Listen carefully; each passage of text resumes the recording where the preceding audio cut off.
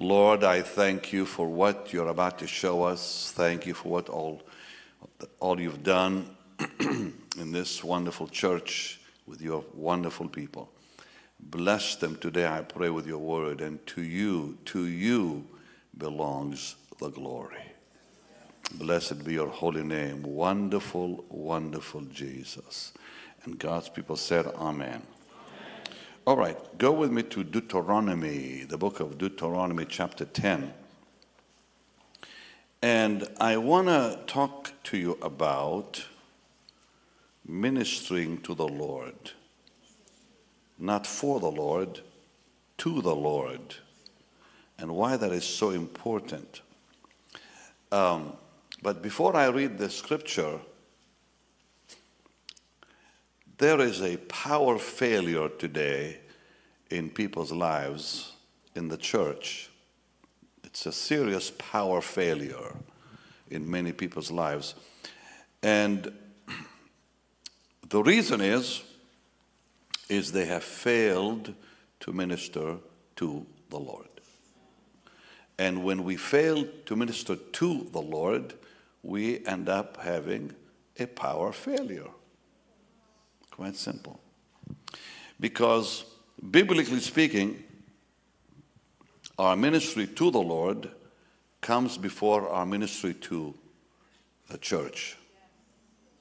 Our ministry to the Lord comes before we minister for the Lord. So you really cannot minister to the church or people till you minister to the Lord, because you cannot give away what you have not received. You cannot give anyone what God has not given to you as you minister to Him. And you and I cannot be effective in touching people's lives till God has touched our life. And that happens when we minister to the Lord.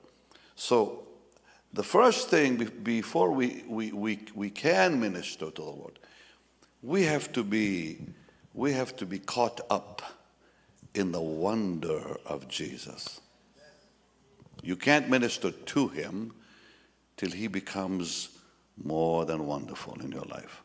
So when we get caught in the wonder of the person of Jesus of Nazareth, then things begin to change. Now, ministering to the Lord is so important, and I'm going to show you why. Look at Deuteronomy 10, verse 8. At that time, the Lord separated the tribe of Levi to bear the ark of the covenant of the Lord, to stand before the Lord, to minister unto the Lord, to minister unto Him, and to bless His name. So here's a whole tribe in Israel that ministered to the Lord. And because they ministered to the Lord, God protected the whole nation and blessed the whole nation of Israel. Think about this, huh? The people of Israel in the wilderness rebelled more than once. Yet the cloud did not depart, and the fire did not depart. The glory remained. Why? Because one tribe ministered to the Lord. So that tribe ministering to the Lord kept the Lord among the people. Even when they sinned, think about that. Even when they rebelled, God did not leave them, because ministering to Him kept His glory among them. That's so powerful. So a whole tribe had one responsibility: minister to the Lord. That's it. That's it. And let's go to 1 Samuel 3. I want to show you something.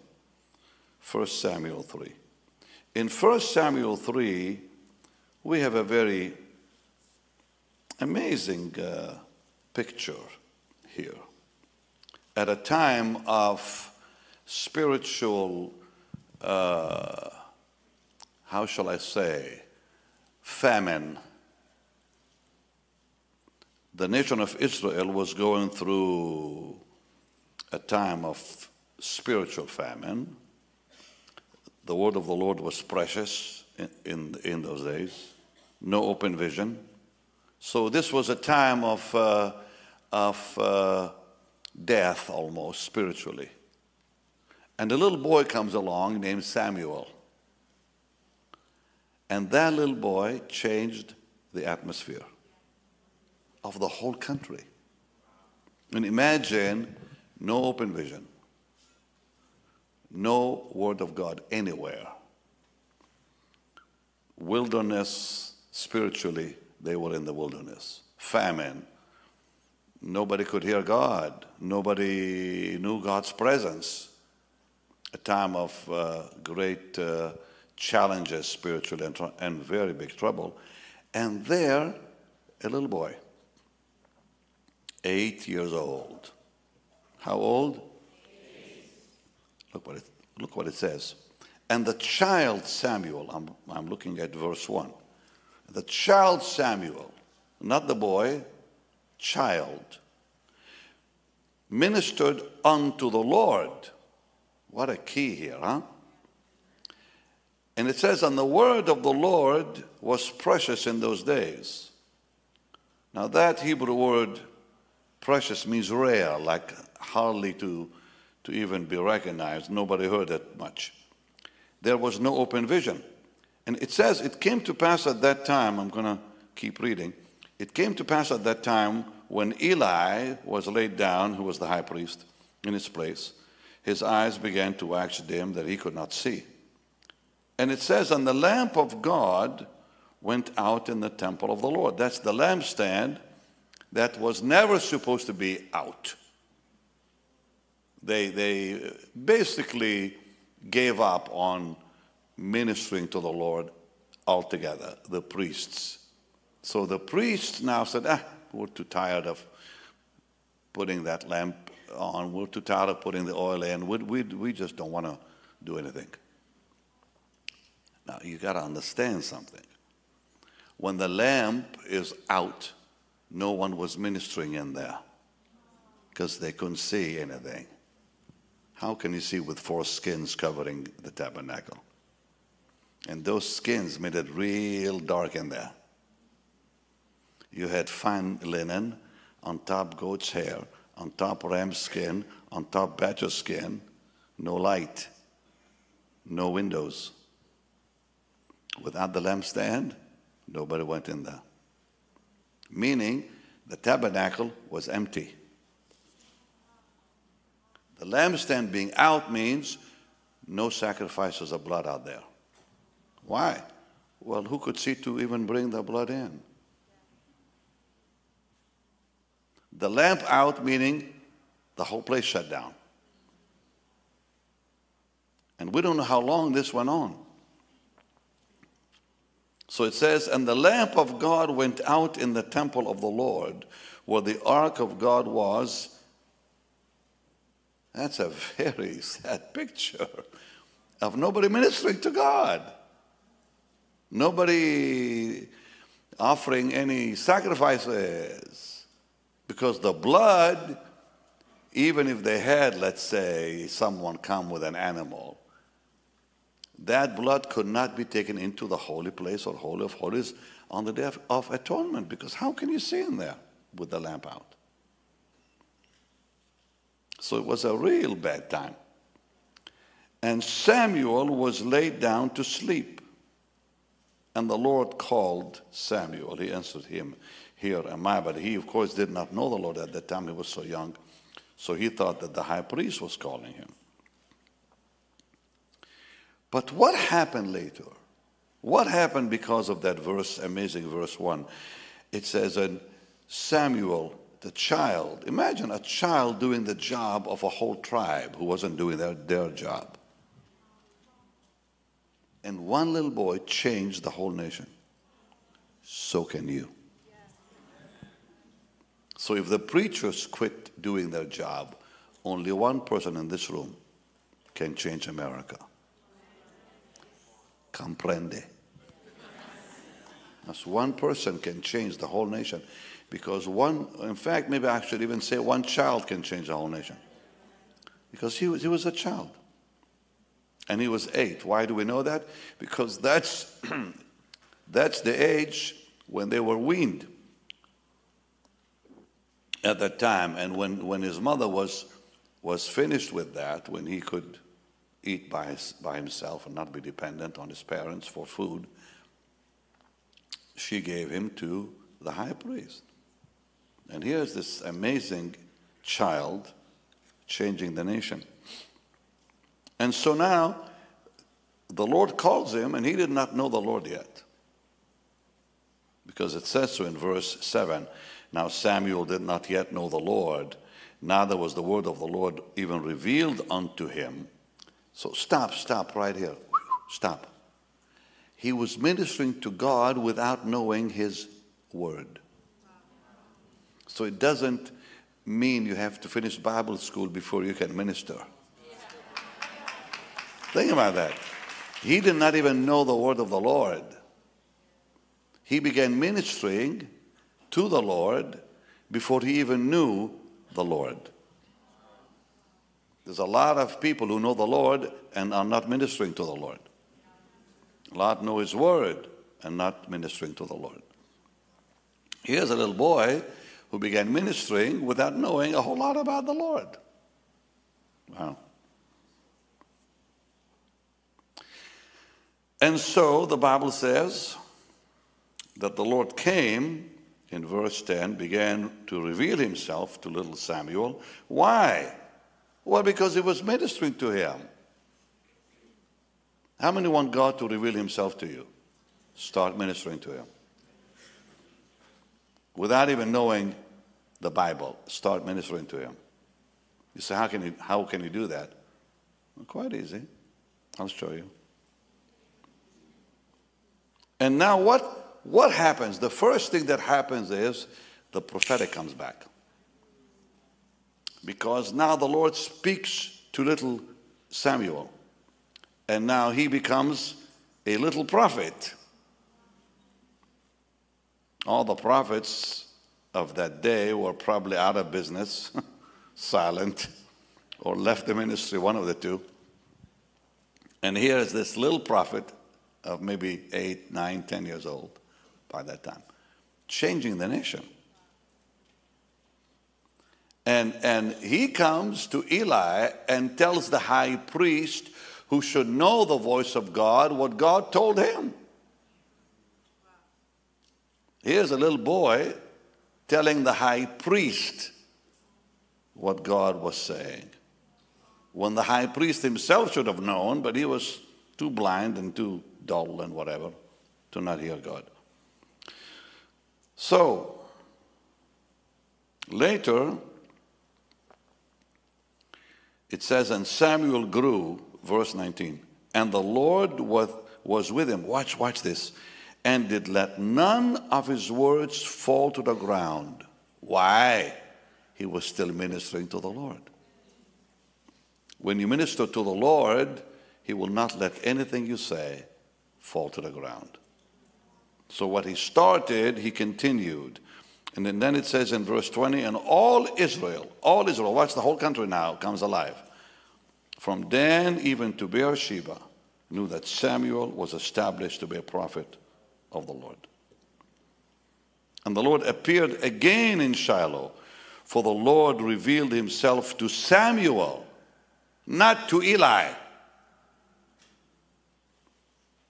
In Shiloh by the word of the Lord. What an amazing. If we stop here, it's a great message already.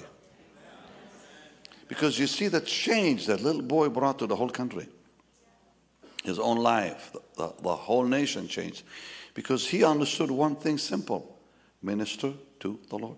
You know, we had these crusades for years and years all over the world. And people thought I prayed all day. No, I worshiped.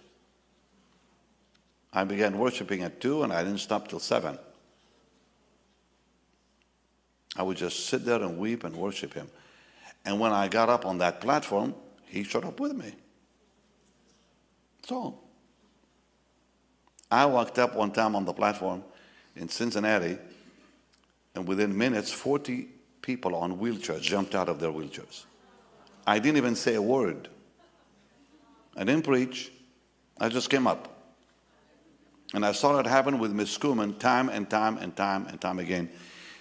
I don't remember Catherine preaching a whole lot. She loved to worship. In those meetings in Pittsburgh, she never preached. Never one time. Never one time preached a sermon on Friday mornings. She would come up and start with how great thou art, and she did not have much of a voice, but boy, the anointing was there. You didn't care about her voice.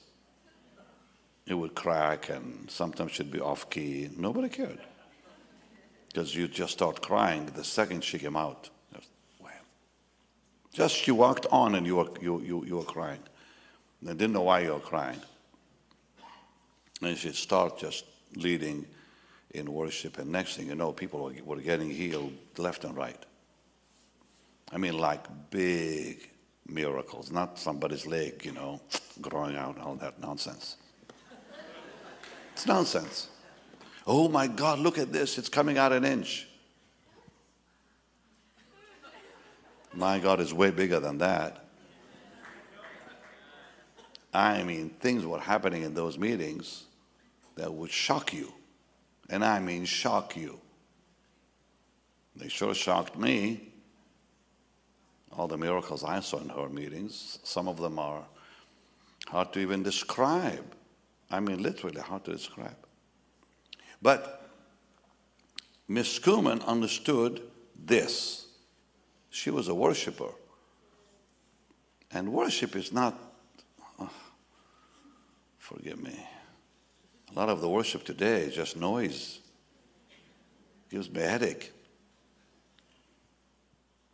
Real worship is born by the Spirit.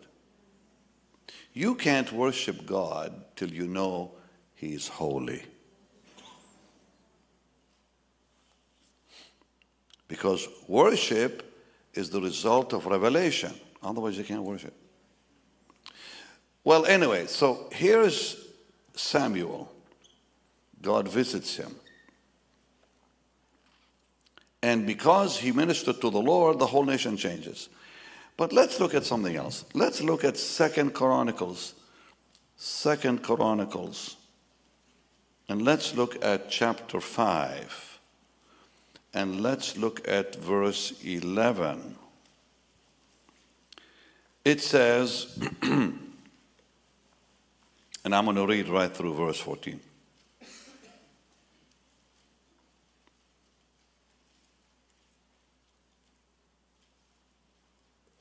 Let me go back. My iPad has given me a little hard time. I wish I can just go back and use my old Bible. But the problem is my eyes are not what they used to be.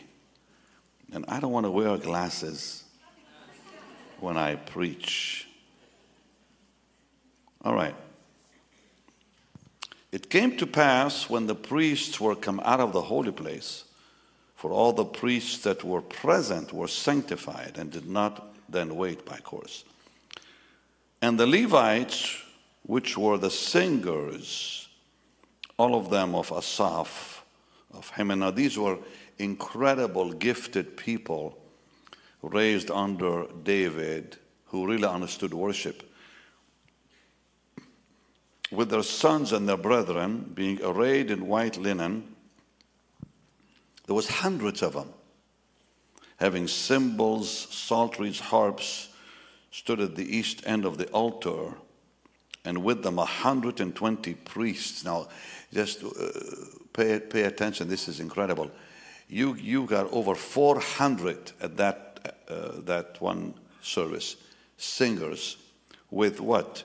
With 120 priests with trumpets. It came to pass as the trumpeters and singers were as one. Were what? As one. That's a key. Unity in worship is so powerful. It came even to pass as the trumpeters and singers were as one, to make one sound to be heard in praising and thanking the Lord. And when they lifted up their voice with the trumpet and the cymbals and instruments of music and praised the Lord, saying, He is good, for his mercy endures forever, that the house was filled with a cloud, even the house of the Lord, so that the priests could not stand to minister by reason of the cloud, for the glory of the Lord had filled the house. Now, later in 2 Chronicles 7 and verse 1, it says, as they continued ministering to the Lord, now the fire descended. It says, and when Solomon had made an end of praying, the fire came down from heaven and consumed the burnt offering and sacrifices. And the glory of the Lord filled the house so much, now they could not even enter into the temple. First time they couldn't stand, now they can't even get in. Because the glory of the Lord had filled the Lord's house. How beautiful, huh? All right, so why did the glory come? Because they were ministering to the Lord. How interesting, the glory of God did not come after they were finished with constructing the temple. And the glory of the Lord did not come after they offered hundreds of animals as sacrifices. The glory came when they ministered to the Lord. That's powerful, huh? So, when did God call Paul the Apostle? Was it when he was on the road to Damascus? No. What was he doing when God called him? Acts 13 tells us. It says, now there were in the church that was at Antioch certain prophets. Now Antioch, of course, is in present-day Syria, northern Syria. And so it says, certain prophets and teachers as Barnabas and Simon, that was called Niger, and Lucius of Cyrene, and Manaen, which had been brought up with Herod and Saul. And it says, as they ministered to the Lord, and they fasted, the Holy Ghost said, separate me, Barnabas and Saul, for the work whereunto I've called them. So when was Saul of Tarsus, who became Paul, when was he called? When he what? Ministered to the Lord. Think about all I've said so far. A whole tribe keeps a nation alive, even though they were rebellious. God did not leave them because one tribe was ministering to the Lord. A little boy changed the nation, ministered to the Lord. The glory came when they ministered to the Lord. And the greatest, probably of all the apostles, was called as he what? Ministered to the Lord. He wasn't in Bible school. He just ministered. He knew how to touch the heart of God.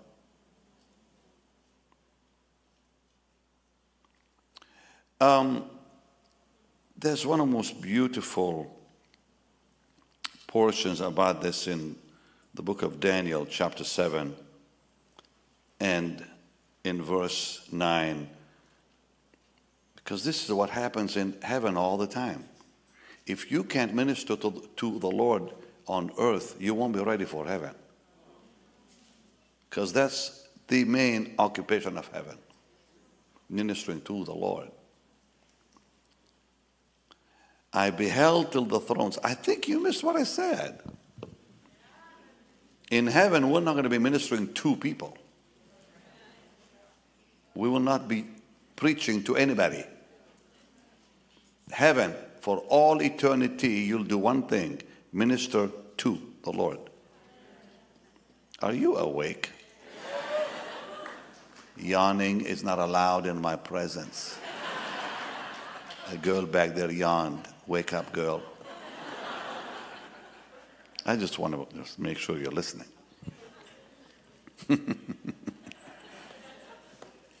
You won't change me, honey. You won't change me, Jesse. You can pray all you want. I don't want to change. I like the way I am. Okay. Because Jesse said, now, Daddy, don't do that. Now, Daddy, don't say that. Now, Daddy. I said, look, you can't change me. I'm almost 70. It's too late to change me. But back to this, so important. I beheld till the thrones were cast down. This is verse 9. And the Ancient of Days, what a moment, what a sight, did sit, whose garment was white as snow, and the hair of his head like pure wool. His throne was like a fiery flame, his wheels as burning fire, a fiery stream. Think about like a river of fire issued and came forth from before him.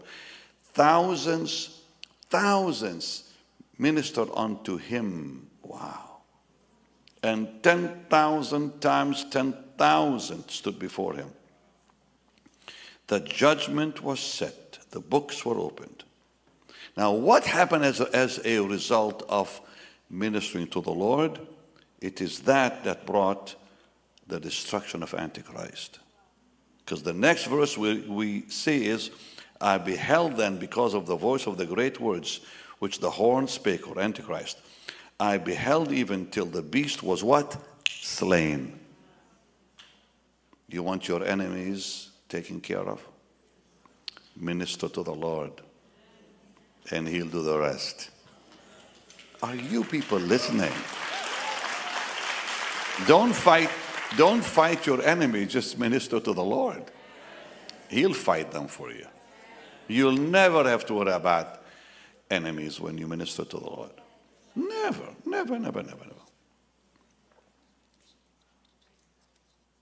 NBC came at me one time on that program of theirs. And I said, I know exactly what to do. Start worshiping. The peace that flooded my soul, the joy that filled my heart. And Paul Crouch called, he said, can you do behind the scenes for me? I said, okay. So I went to TBN, and it was 5 p.m. live on TBN, and I'm sitting there ministering to God's people. And 2 hours later, the NBC thing was going to air. So a preacher named Steve Hage calls. He says, how can you do this? I said, what? He said, I just watched them behind the scenes. He said, the joy of the Lord is all over you. The peace of God. How do you do that? Tonight they may destroy you. I said, they cannot destroy me. What? I said, you know what Gamaliel said, right? If this work be of God, you can't touch it. I said, if it's not of God, it would have fallen by itself without being attacked. And he said, are you for real? You're so happy? I should have said to him at that time, I've just been with Jesus. So you see, you don't have to worry about your enemies when you minister to the Lord, because he'll take care of them. I hope you're listening. Just minister to him. Don't forget them. Don't worry about it. Don't go fighting, whatever. See, I used to, want to fight. But later on, things changed. I've learned my lesson. Just lock your door and minister to the Lord and let him take care of it. He always does. God took care of the Antichrist when they ministered to the Lord. That's a big one. Wow. And so it says very clearly, let's look at Revelation 5. I'm going to show you something else. This is really good. I will let you all preach it if you want to. Share it with your friends.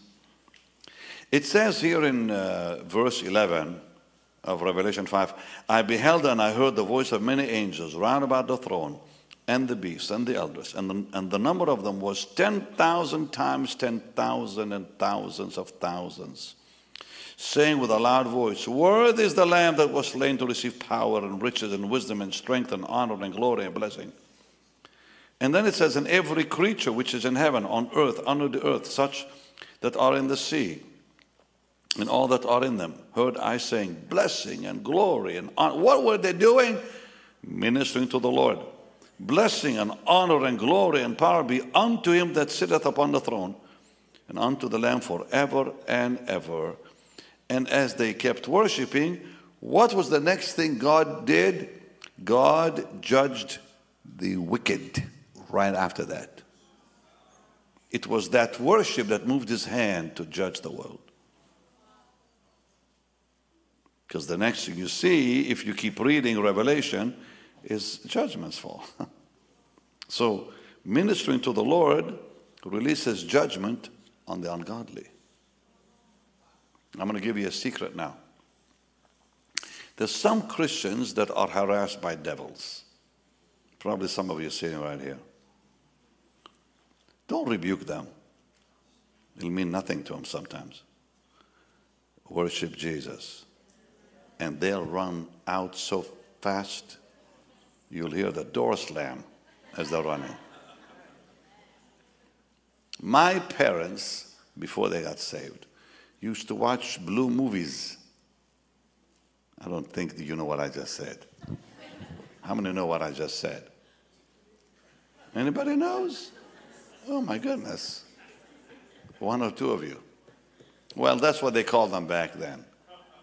Filthy movies. Sexual stuff. Yeah. I don't know what you call that today, and I'm not interested to know.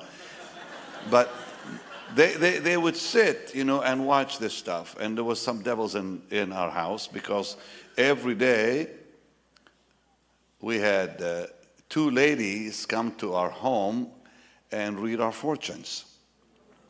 That's very, very big in our part of the world. Very big. Witchcraft is massive over there.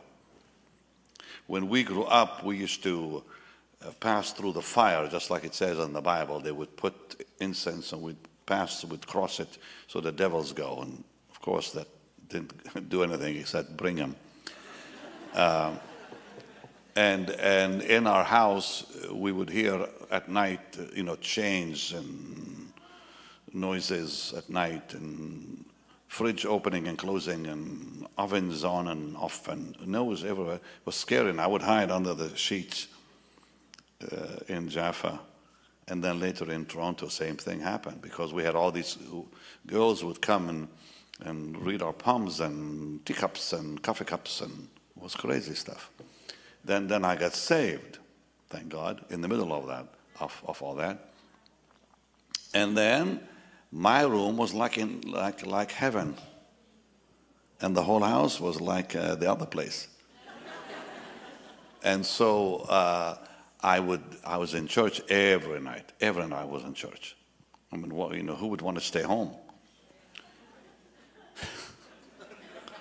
And they would have the Arabic music playing so loud, and it was horrible. And my heathenistic cousins would come, and very, very tormenting experience back then. So I was in church, just having a wonderful time. And I would come home about 1 in the morning, 2 in the morning, because I didn't want to come when they're still doing their thing. And I would hear footsteps running out of the house. Like footsteps running. The second I came in, all the devils ran out. Happened night after night after night after night. Because I learned one thing. You cannot rebuke them. Just stay in the presence of the Lord, and He'll rebuke them for you. That's just so simple. Have you ever seen people, they cast, come out, and they won't come out. Because they have not experienced what I'm talking about. It's the presence of the Lord.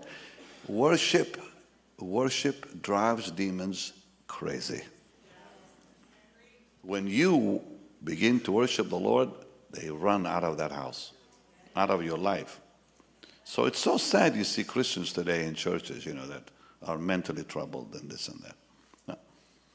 Freedom is yours and can happen quickly if you minister to Jesus. Because when you minister to Jesus, he'll show up. And when he shows up, they cannot show up. And all the flaky friends leave too. Because they can't function in the presence of the Lord. Someone walked into my place a few days ago, and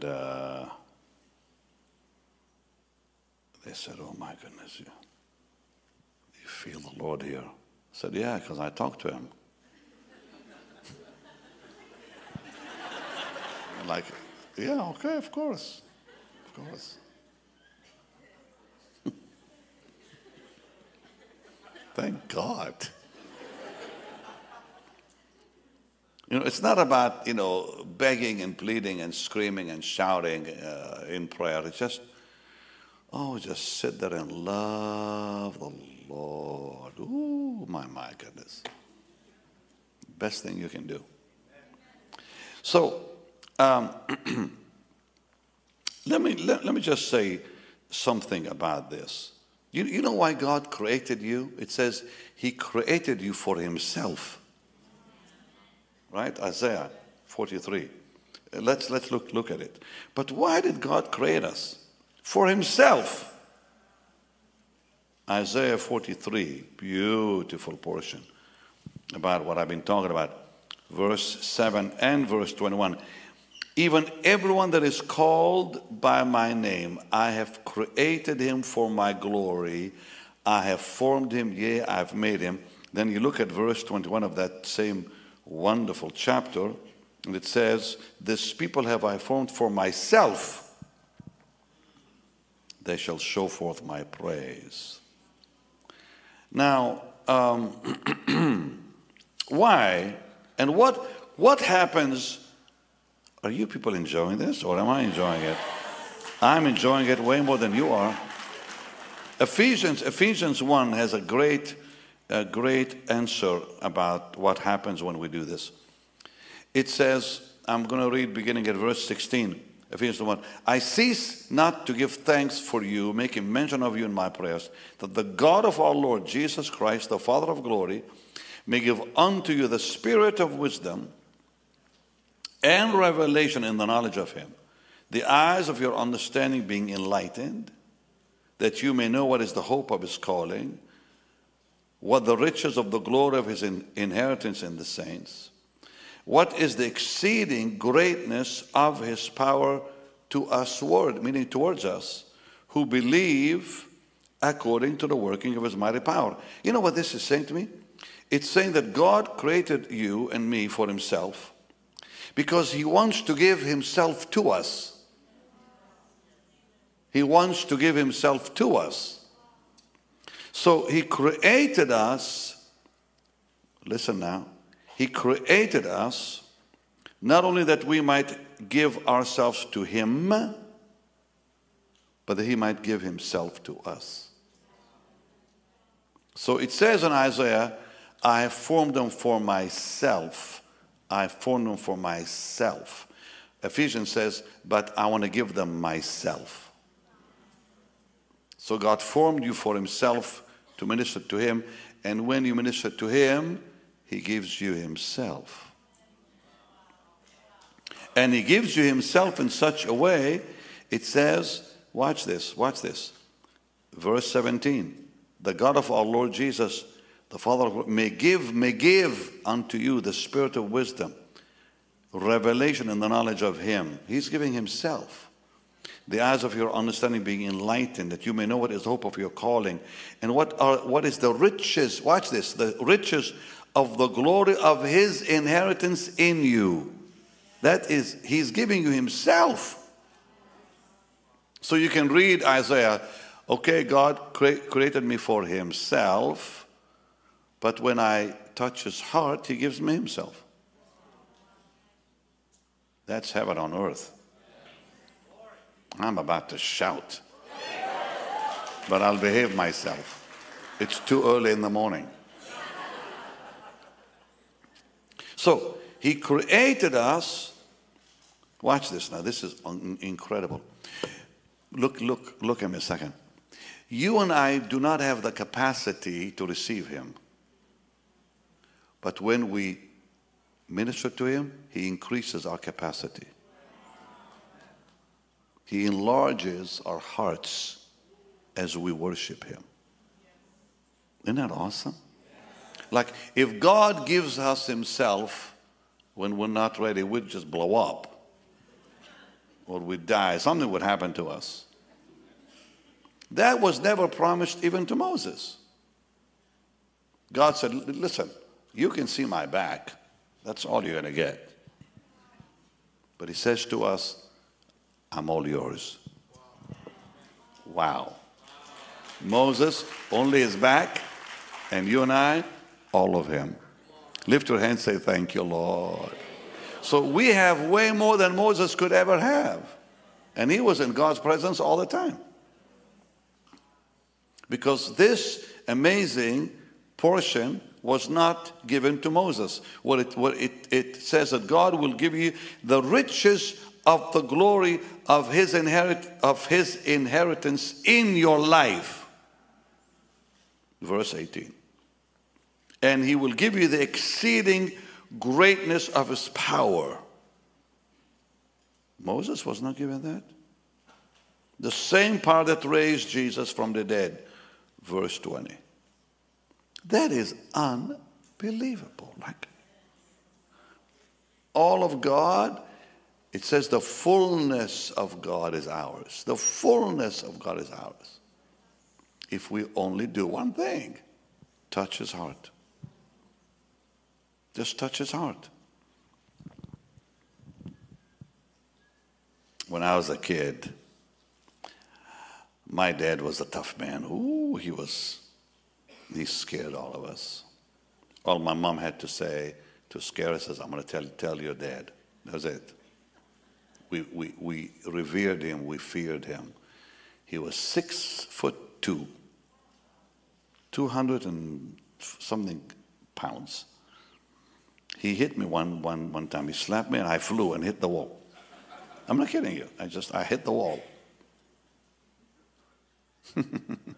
He was tough. Anyways, and I didn't even do anything to be slapped, but it doesn't matter. I got it. So when we were kids, I always wanted a toy gun that had all the colors. You shoot that thing and all the red and the yellow and the blue and it would kind of turn back there like that. And he always said no. And I saw that thing in a store, and I asked him, no way. I didn't know what to do. I wanted that little toy thing so bad. I was, I don't know, 3, 4, 5 years old. I wasn't that old. I wanted that gun so bad. Plastic gun. Plastic. Please don't think anything. Just, it made noise. Little noise. That's it. And it had these little nice colors that would roll at the end with the yellow and the blue and the whatever, red colors. And my mom said, go play with his earlobe. I said, what? Go and tickle his earlobe. Mom, please, no. He's going to slap me or something or whatever he's going to do. Because my daddy hardly ever showed us any affection. I don't remember my daddy hugging me when I was a kid. He was just all man, you know.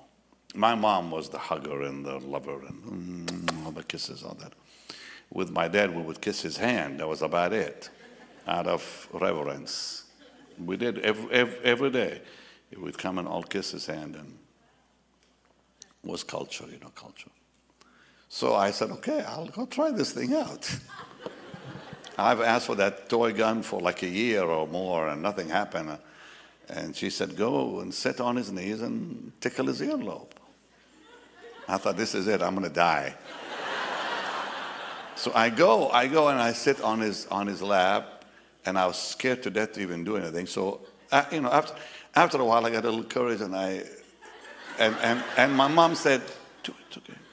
Like she knew it was okay. Okay, fine, I'll do it, whatever. So I did this, and he just looked down at me. He said, "What do you want?" He was so sweet to me. I thought, oh, wow, this is really working. And I'm playing the whole time. I think, well, let's not stop. I'm going to keep going.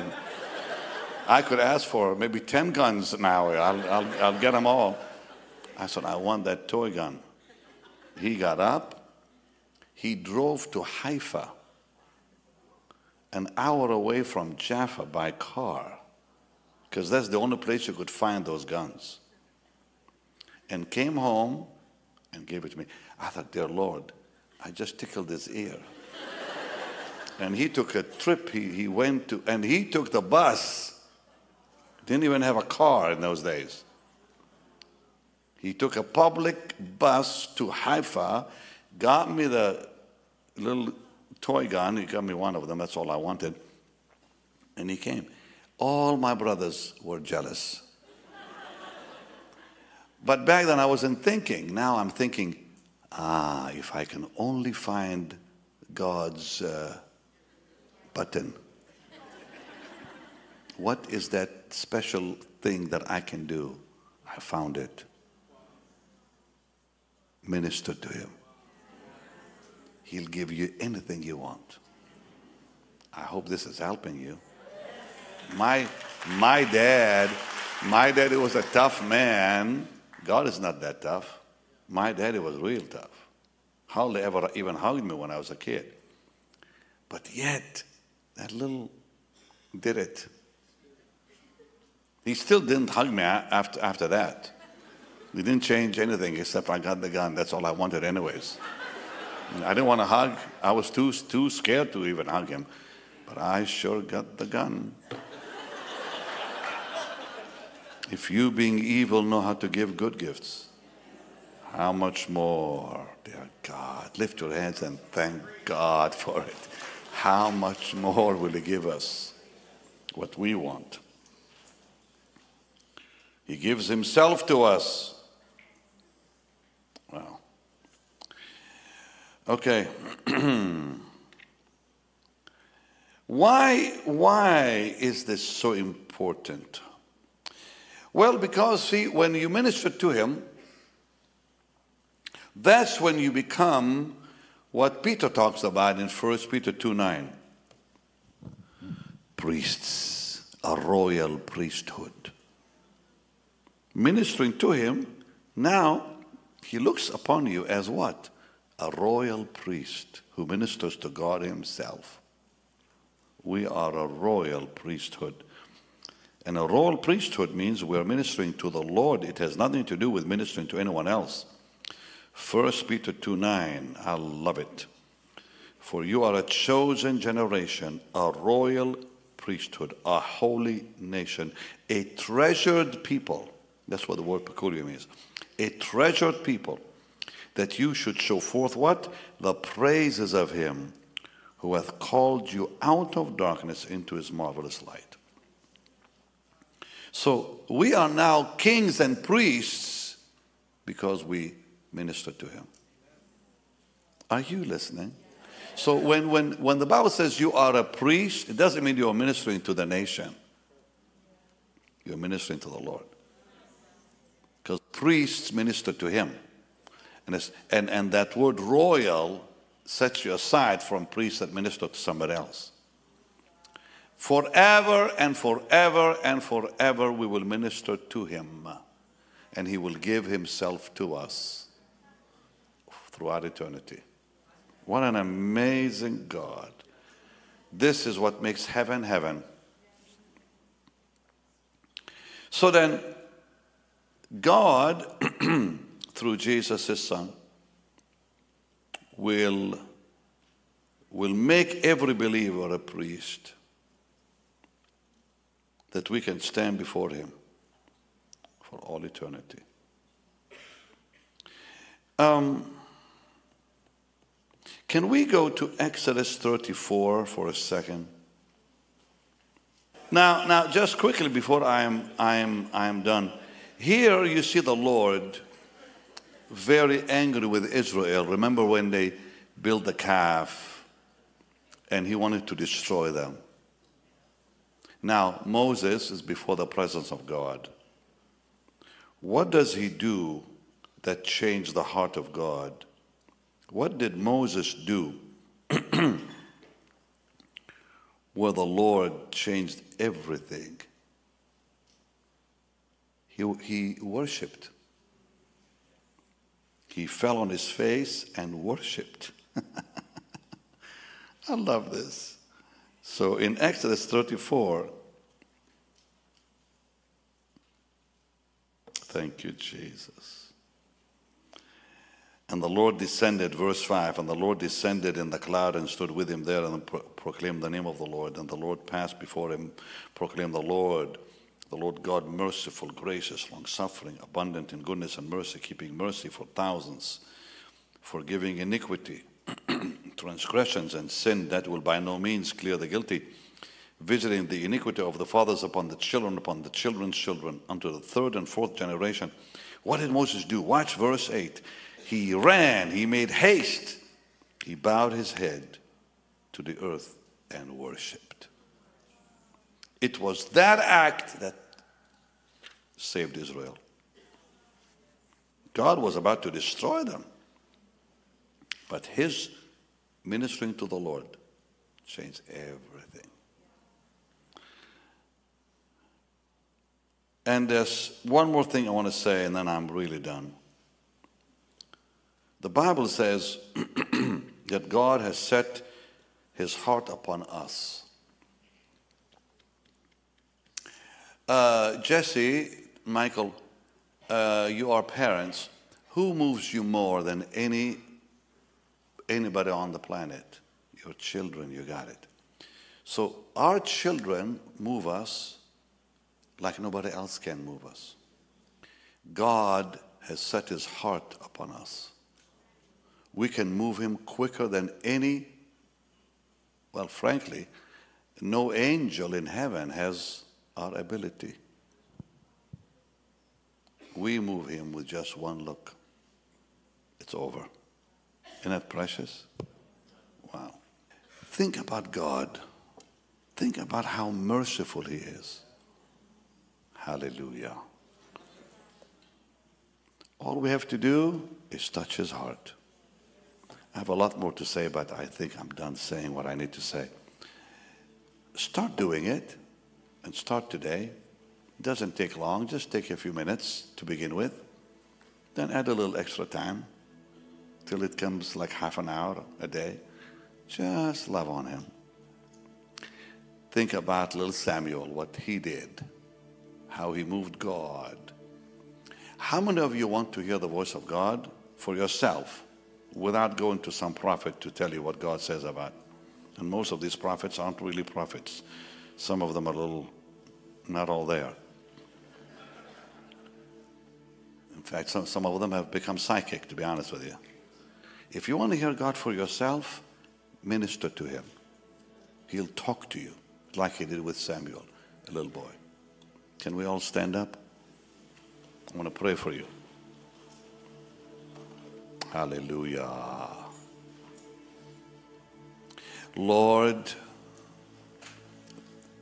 your wonderful people have heard your word today. And Lord, I pray you'll burn in them that holy desire to minister to you. And as they minister to you, you'll give them the ability and the anointing needed to minister for you and touch men and women everywhere. As they minister to you, you'll anoint them to win the lost. As they minister to you, you'll use them to bring healing to the sick and liberty to the oppressed. And as they minister to you, they'll experience true freedom, true liberty in their life. Peace that passeth all understanding. Hallelujah. I give you praise. Now, as you remain standing, I want you all to listen to me. We are living in dangerous times, and the only safety is in Jesus. If you're not living for the Lord, this is a very dangerous hour for you, that you may never be able to escape out of it. But the Lord has promised us, we who walk with Him, have surrendered to Him, that our future is secure. He said, I am with you always, even to the end of the age. I shall never leave you or forsake you. Today the world is frightened about the future. For the first time, there's new talk about a nuclear war in Europe, or some kind of war in Europe. But Jesus said, my peace I give unto you, not as the world knows. Those who are living the life have nothing to worry about. Whatever troubles come, economic troubles, other troubles, my peace I give unto you. Nothing will affect your life, nothing, as a believer. But if you're not living the life of a Christian, and the life of a Christian is a life of surrender to the Lord, daily surrender.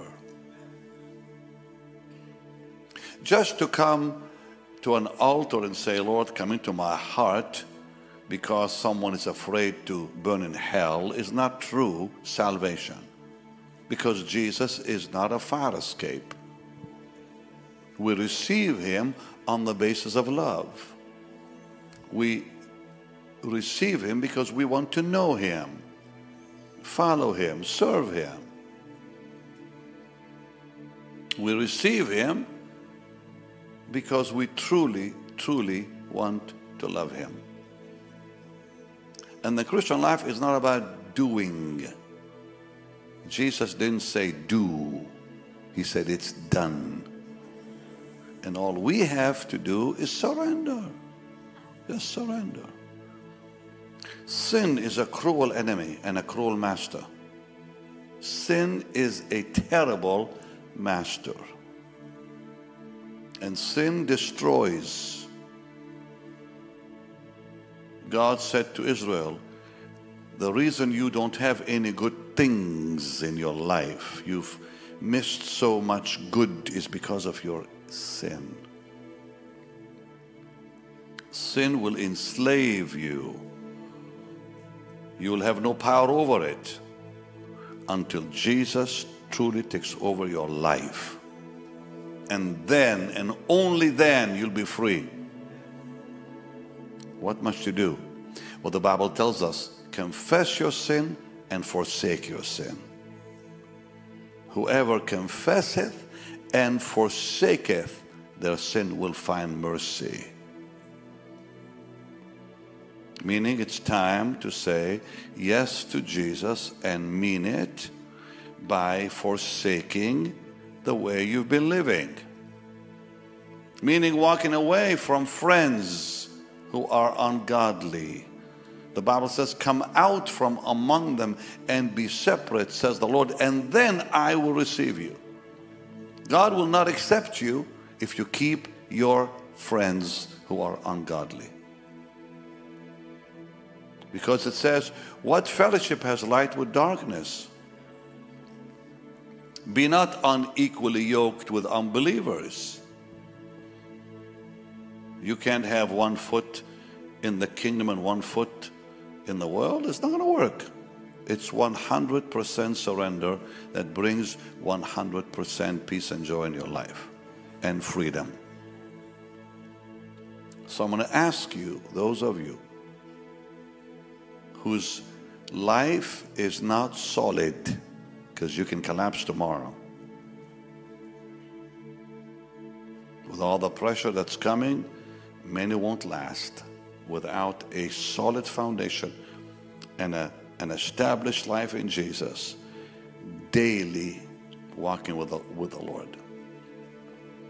And what you have to do is simply give your life to the Lord and never walk away. So as I'm speaking now, those that want to surrender like that, come out of your seats and come stand right here. Because I want to pray with you. I really want to pray with you. If you need to be free from that sin in your life, if you want the Lord to truly deliver you from whatever bondage, get down here now. The anointing is here now.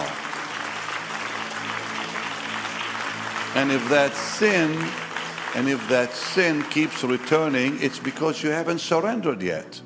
So come down now. Come on. Don't wait a minute. Don't even hesitate a second. Come as quickly as you can, because the Lord will meet you at the altar and change your life today.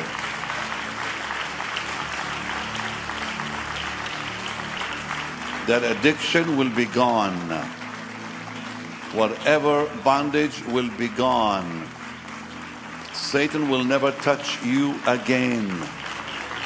He cannot touch your life again. If you surrender to the Lord. It's all about Jesus. It's all about the Lord. I want everyone now to lift your hands and pray in the Holy Ghost out loud. Hallelujah. Blessed be your name, Lord. If there's anyone else, come quickly so we can pray for you with these sweet people. Come quickly. If you feel your life is not stable and steady and strong, this is the time to say, Lord, I'm not going to play games any longer. I want my life full of your peace, full of your joy. I want my life to be stable, where I will not weaken tomorrow. I will not get weak in you tomorrow. I want to stay strong. I want to stay strong. Hallelujah. Blessed be your holy name, Lord. Give you the praise. They're still coming. I'm going to wait. Can you lift your hands and pray in the Spirit?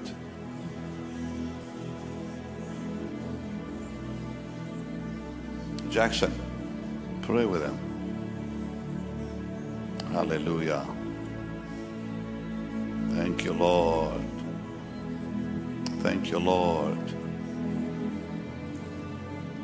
Now, Father, I pray in Jesus' name, set every one of them free from that sin in their life, from that bondage in their soul. Release them, Lord, from the will of the enemy. Don't allow the enemy's will to be done in their life. I pray in Jesus' name that Satan's plan for them will be destroyed. And your plan will be established in their life. Now all of you say, Dear Jesus, out loud say, Dear Jesus, I need you now. I give you my life. You are the Son of God, the Lord of glory. You died for me. You shed your blood for me. You rose from the dead. And right now, you are seated at God's right hand, the King of Kings, the Lord of Lords. I need you. Oh, dear Jesus, forgive my sins. Cleanse me with your blood. Make me truly whole and clean. Come into my heart. Live your life in me and through me for your glory. Amen and amen. Can we give the Lord a mighty hand of praise?